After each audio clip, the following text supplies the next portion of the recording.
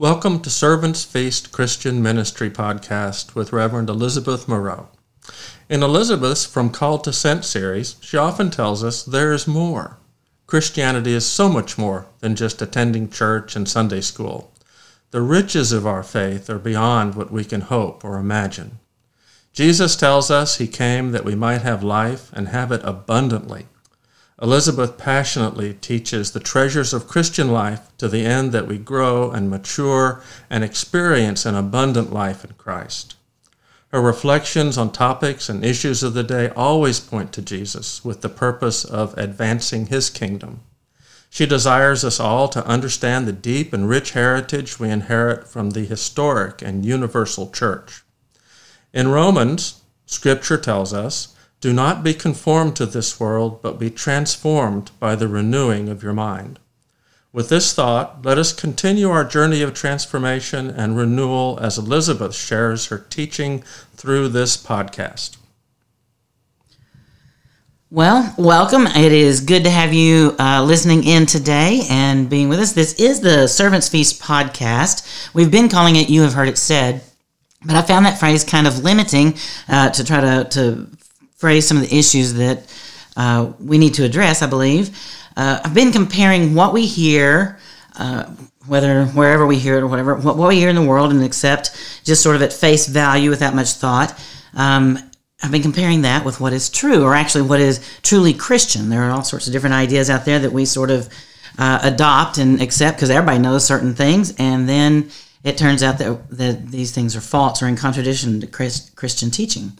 And a lot of that has infiltrated the church, and so I was trying to address some of that. But we've reached the point in our society today, I think, where nearly everything that is said is contrary to Christian teaching. It's like living in an alien world. It's contrary to Christian thought and Christian life. The world around us seems to be going crazy. There's so much anger and so much hatred.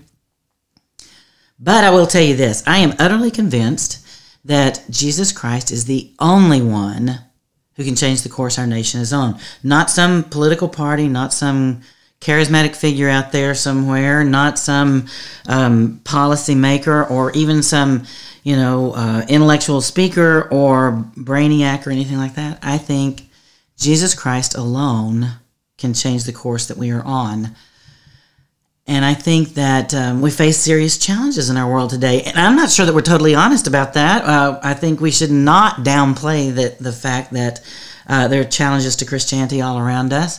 The worst thing that we can do is ignore it. And I often think the church does ignore it. We just kind of pretend that everything's the same way it always was. And we keep going along. Jesus loves you. Now go be good.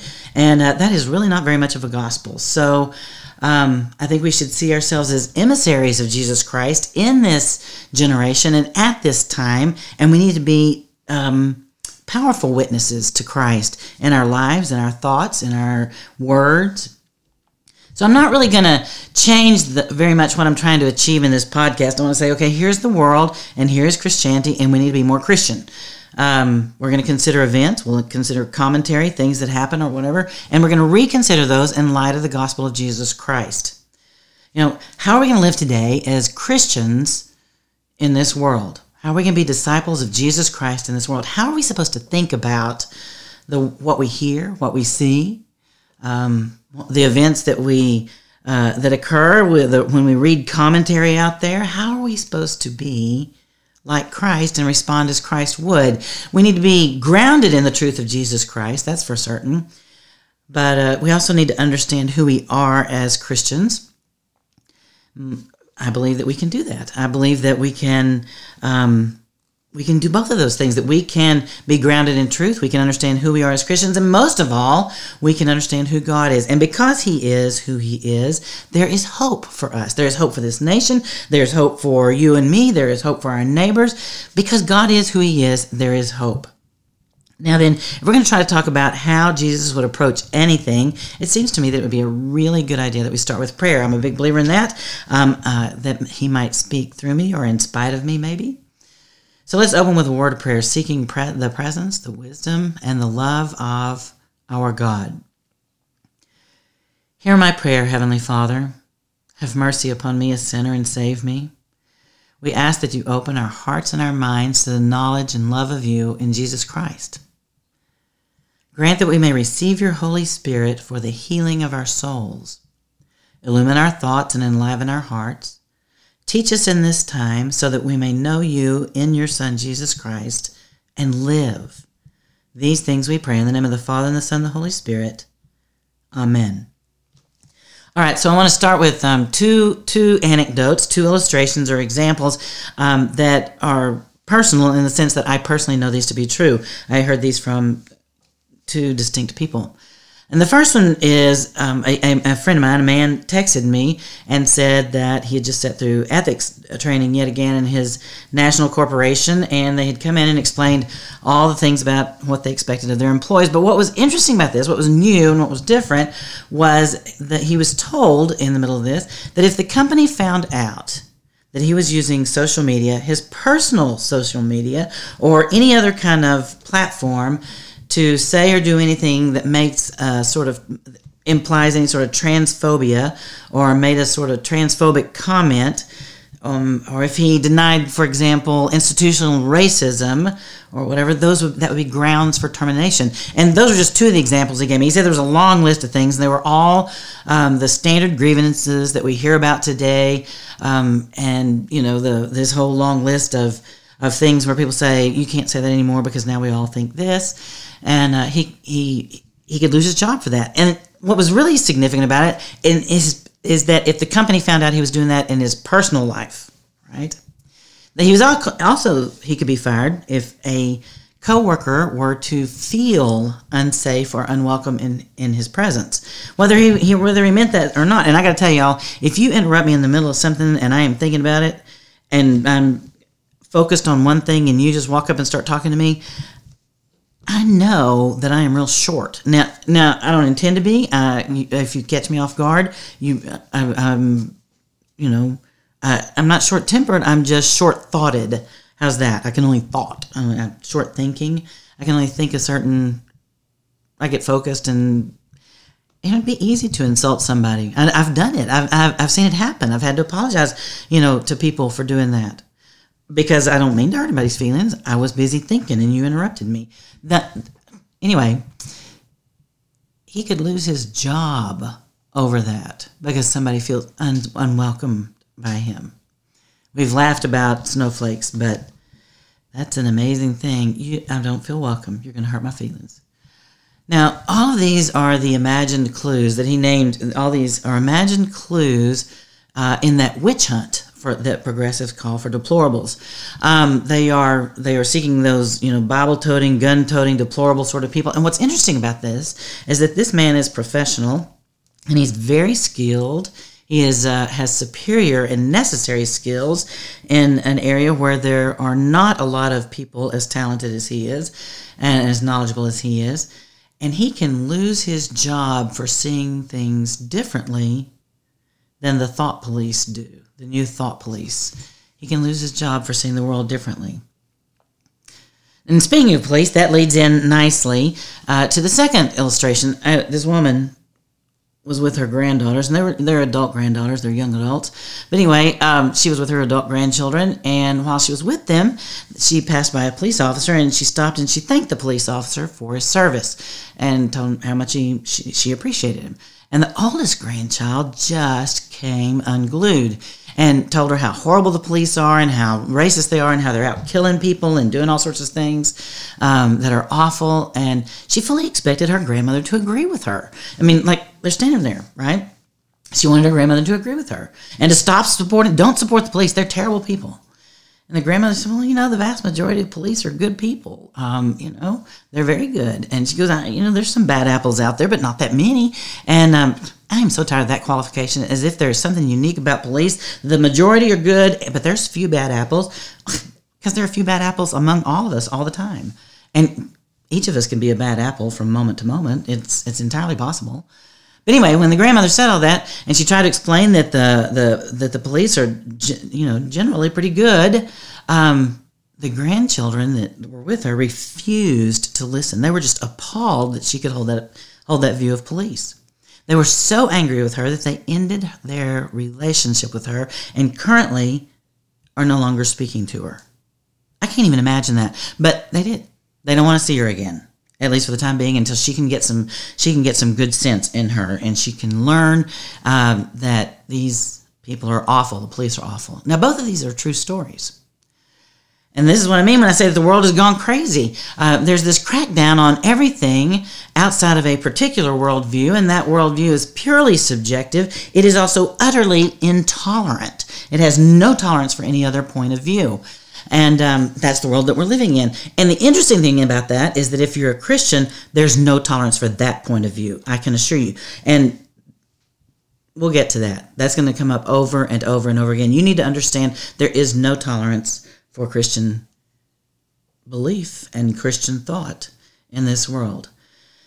Now then, if we look at the first instance, there's a real question about the intellectual basis for the vast majority of ethics training, such as my friend received.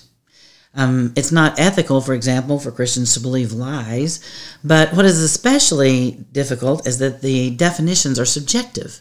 The definitions of the terms that were used themselves, terms such as transphobic, fear of trans people, that doesn't even make any sense. Or institutional racism, what is that? There's no real definition. It's whatever you think it is. If there's institutional racism, what is it? Define that for me. Show me the statistics. Show me where it's occurring, because I don't approve of racism. I think that's wrong. I'm against racism. It's a bad idea. So show me, right?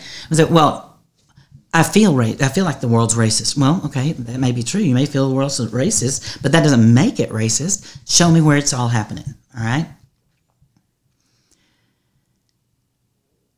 It's very dangerous when we have terms that don't have clear definitions and are based entirely on perceptions and not facts.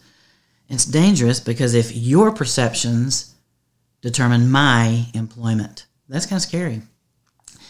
It's not just a matter of ending free speech, although I certainly believe that is a very big matter, just for the record.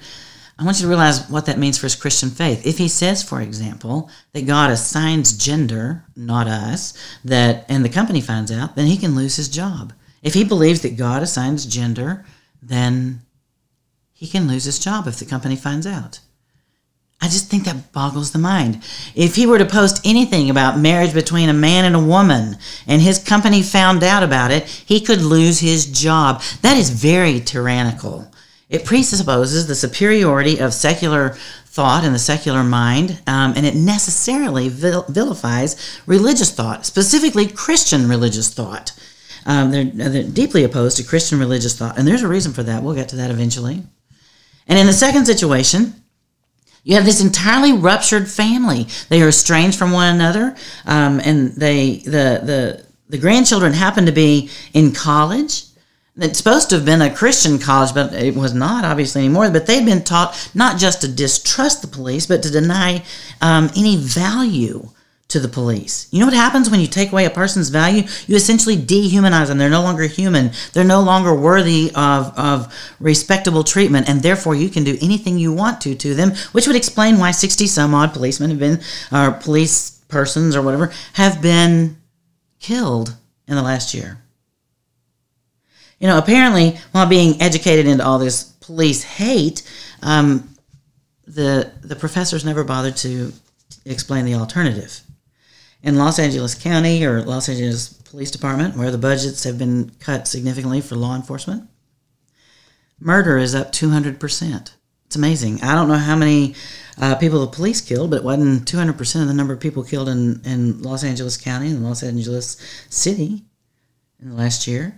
Gone up 200%. In Portland, where the police were defunded in great degree, murder is up 800%. Isn't that an astonishing number? 800%. Wow. Those awful police turned out to be more useful than one would have thought. So what has this to do with Christian life and faith besides just sort of peripherally? It has a great deal to do with Christian life and faith. And that is what we're going to take up in the second half of this podcast. But for now, I want us to take a quick break. Elizabeth will be back in a moment. If you have questions about this or a previous podcast, please send her an email. Her email address is elizabeth@servantsfeast.org. We're back now with Reverend Elizabeth Moreau. Alrighty then, welcome back. Now then, just before the break, I was talking about the shift in our culture toward intolerance, that we've become a more intolerant culture. And I was also talking about the disrespect of authority, the disrespect of anything, a family or whatever that's gone before you, the knowledge of people before you and older than you. And basically what I want to say is that is the price that we're going to have to pay for being Christian, right? And I think that's going to come as a surprise to a lot of us. But if you're Christian, for example, and you believe in traditional marriage, then you can lose your job, as my friend discovered. Or if you appreciate those who serve, who risk their lives for our safety, and stand in our defense and protect us, then it could divide your family, and you could lose family members to that. The thing is that none of us ever expected to be persecuted. I mean, this is America, after all, where we have freedom of religion, and everybody's okay. We can do that. We're not prepared to be wounded for our Christian faith, emotionally, spiritually. We're not prepared to be hurt by our belief in Jesus. I can explain to you the origins of the ideas that are dominating our culture today, and many people have, and they've done it very well, and I'm sure that I'll talk about that in the weeks to come. But even if you can explain it and say, I know where all these ideas came from, it doesn't make the ideas go away. People hold those ideas. We're going to have to live through this period, the reign of these ideas that are false, right? And there's going to be a price that we have to pay if we refuse to accept false knowledge, if we refuse to accept the ideas that are dominating our culture, because they're completely intolerant ideas. So the question that I would ask you, and I have two important questions here. The first one is, how seriously do you want to be Christian? Really? How seriously do you want to be Christian? If it's going to cost you in some way, how important is Christianity to you? I mean, how big a part does it play in your life? And that leads to the second question. And if you say, it's very, very important, then I would ask you we need to answer the second question. And that second question is, how much do you really trust Jesus? Is Christianity worth it if it's going to be costly and painful? Is Jesus worth it if it's going to be costly and painful? Can you live a life without him so that you don't have to hurt? Because if you can, you probably ought to, I guess. You can't be that important. But this is what I would say to you as we look at these and we weigh our decisions and we think about people being angry or our family not wanting to be around us and rejecting us because we are Christian, or if we think about losing a job and not being able to afford our home, or not being able to send our kids to college because they went to, parochial school, some religious parochial school, whatever. I mean, when we're looking at those circumstances and we're trying to decide what to do, here's what I would say to you that you need to remember above all else. God is faithful. He is faithful. The God who arrived in the backwaters of the Roman Empire in the middle of a religion, who had become legalistic and accommodationist to foreign rule, right, changed the course of human history. That is who our God is. He changed the course of human history from a baby in a manger. He inaugurated the kingdom of God and the defeat of death. He rose from the dead. He united heaven and earth in the ascension and brought us into his presence permanently for all time. It matters not at all what the atheists mock. It matters who God is. And your God is the mighty God. From him came all that exists. In him we live and move and have our being. And in him all existence.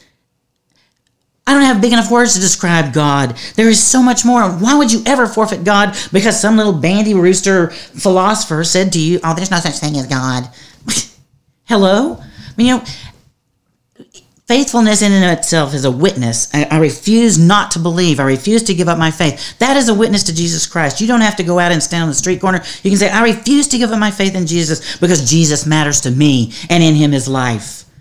Right? So it matters not at all what everybody else thinks. Not one scientist or philosopher or politician, no media magnate or multi-billionaire or Hollywood or sports star. No college professor is greater than your God. There are many who try to be, who have inflated opinions of themselves. There are leaders and teachers and opinion and policymakers or whatever who function as false prophets in our world today. They reject Jesus and are so proud of themselves as they do so. And as they mock believers, they're like, we're good with that. Mock them. They're so silly. They're so backwoods. These people are intolerant because they have to be. Because to tolerate Christianity is to tolerate exposure as false gods. And as false gods always do, they are slowly consuming the people who believe in them. They have formed an entire generation, maybe two. They've formed them intellectually and emotionally to live a humorless existence, to feed on anger and to attain some sort of false power. It's exhausting to live life without humor. It's exhausting to be angry all the time. I don't know if y'all have been angry, but how long do you really want to stay angry? I kind of get tired of that. These people can't tolerate Christianity. They can't tolerate forgiveness. They can't tolerate mercy. If you've convinced people that the whole point of life is raging against oppression and raging against people who made you a victim, how can they tolerate being healed and made whole?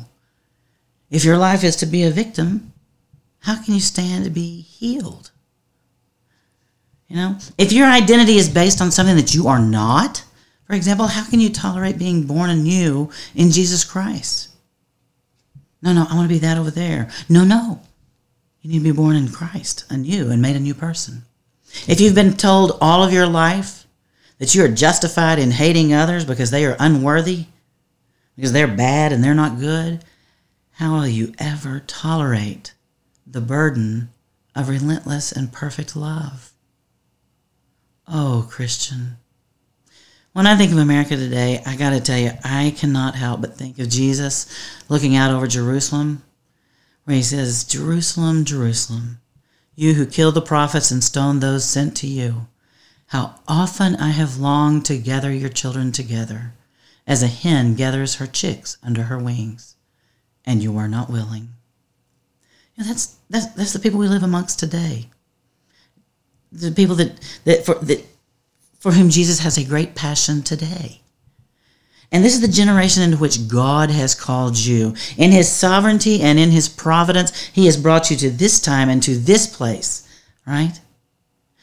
So that he chose you, so that you could bear witness to him, so that you would be here and be a part of his ministry in this world, that you would carry his gospel at this time in this place. And we are called to love and not to condemn. We are called to stand firm in truth and still be full of grace. Christianity will never be eradicated because it is true. And truth always comes out. It always comes back. You can never get rid of the truth. It just keeps popping right back up. But when the truth comes out in this generation, there's going to be a world of hurt around us. And people are going to need to hear that there's some sort of hope. And Christian, we need to be living hope. The hope that we have in Jesus Christ now, we need to do that because he is the hope of the whole world. And that hope needs to be visible in us. Should we pull back to safety? Yeah. Should we stay close to those with whom we agree? Well, yeah, probably, because if you don't, you're going to be worn down by the cultural animosity, by the antagonism, by all the voices that you hear, and you won't be able to witness to Jesus Christ. But you cannot stay in a cocoon of safety. We have to be in the world fearlessly as Christians. As Paul wrote when he was writing to the Romans, he said, "How then will they call on him in whom they have not believed? And how are they to believe in him of whom they have never heard? And how are they to hear without someone preaching? And how are they to preach unless they are sent? As it is written, how beautiful are the feet of those who preach the good news." I want that to be us. We need to be the ones who are preaching the good news. We need to be the ones who tell them the story of Jesus. We need to be the ones who explain what it is to believe and make sure that people have heard that knowledge and heard that hope. Jesus told the disciples that the world hated him and it would hate them too. And if we're his disciples, we may well find out that for ourselves, how that hatred feels. Because we refuse to give up the gospel. And I refuse to give up the gospel. I won't. Because it has saved me. Because I can't make it without Jesus. I know I've tried. All right? Jesus also told his disciples that he had overcome the world. And we need to remember that as well. We need not to be afraid in the middle of all this. I don't know what's going to happen next. I really don't. But I know that God is at work. And I know that God is faithful. And I know that all hope for the future comes from him alone. not from our strength, not from our might, not from our wisdom, but from God alone. This is his world. The truth will rise, and he'll be victorious. But in the meantime, there may be a real price for us to pay. Times are changing. Together, I think we can hold on to our God without much trouble. We can bear witness to his love and to his mercy, to his goodness and to his grace, and it doesn't matter how mad that makes people. If we're together, we can be strong. So I will pray for you, for your strength to remain in goodness and in grace, to remain in Jesus Christ. And I ask that you would pray the same for me, that I might also love and be faithful. So until next time, let us pray. Hear my prayer, O Lord. Have mercy upon me, a sinner, and save me. I ask you, O God, to call your people to lift our eyes to you, that we may see your glory. Send your Spirit to walk with us, to guide our steps, and to remind us throughout each day of your infinite wisdom, as well as the safety we find in the shelter of your love. These things we pray in the name of the Father, and the Son, and the Holy Spirit. Amen. Until next time, y'all be blessed. You hear? You've just heard the latest podcast with Elizabeth Moreau. Don't forget to subscribe to this podcast on iTunes, Google Podcast, or whatever service you might use. Please rate, review, and share this podcast with others. Be sure to look us up on Facebook and like and share this podcast with your friends. Also, if you appreciate this ministry, please consider making a donation to Servants Feast Christian Ministry through our website. Join us next time as we continue to explore God's truth and his transforming love for his people.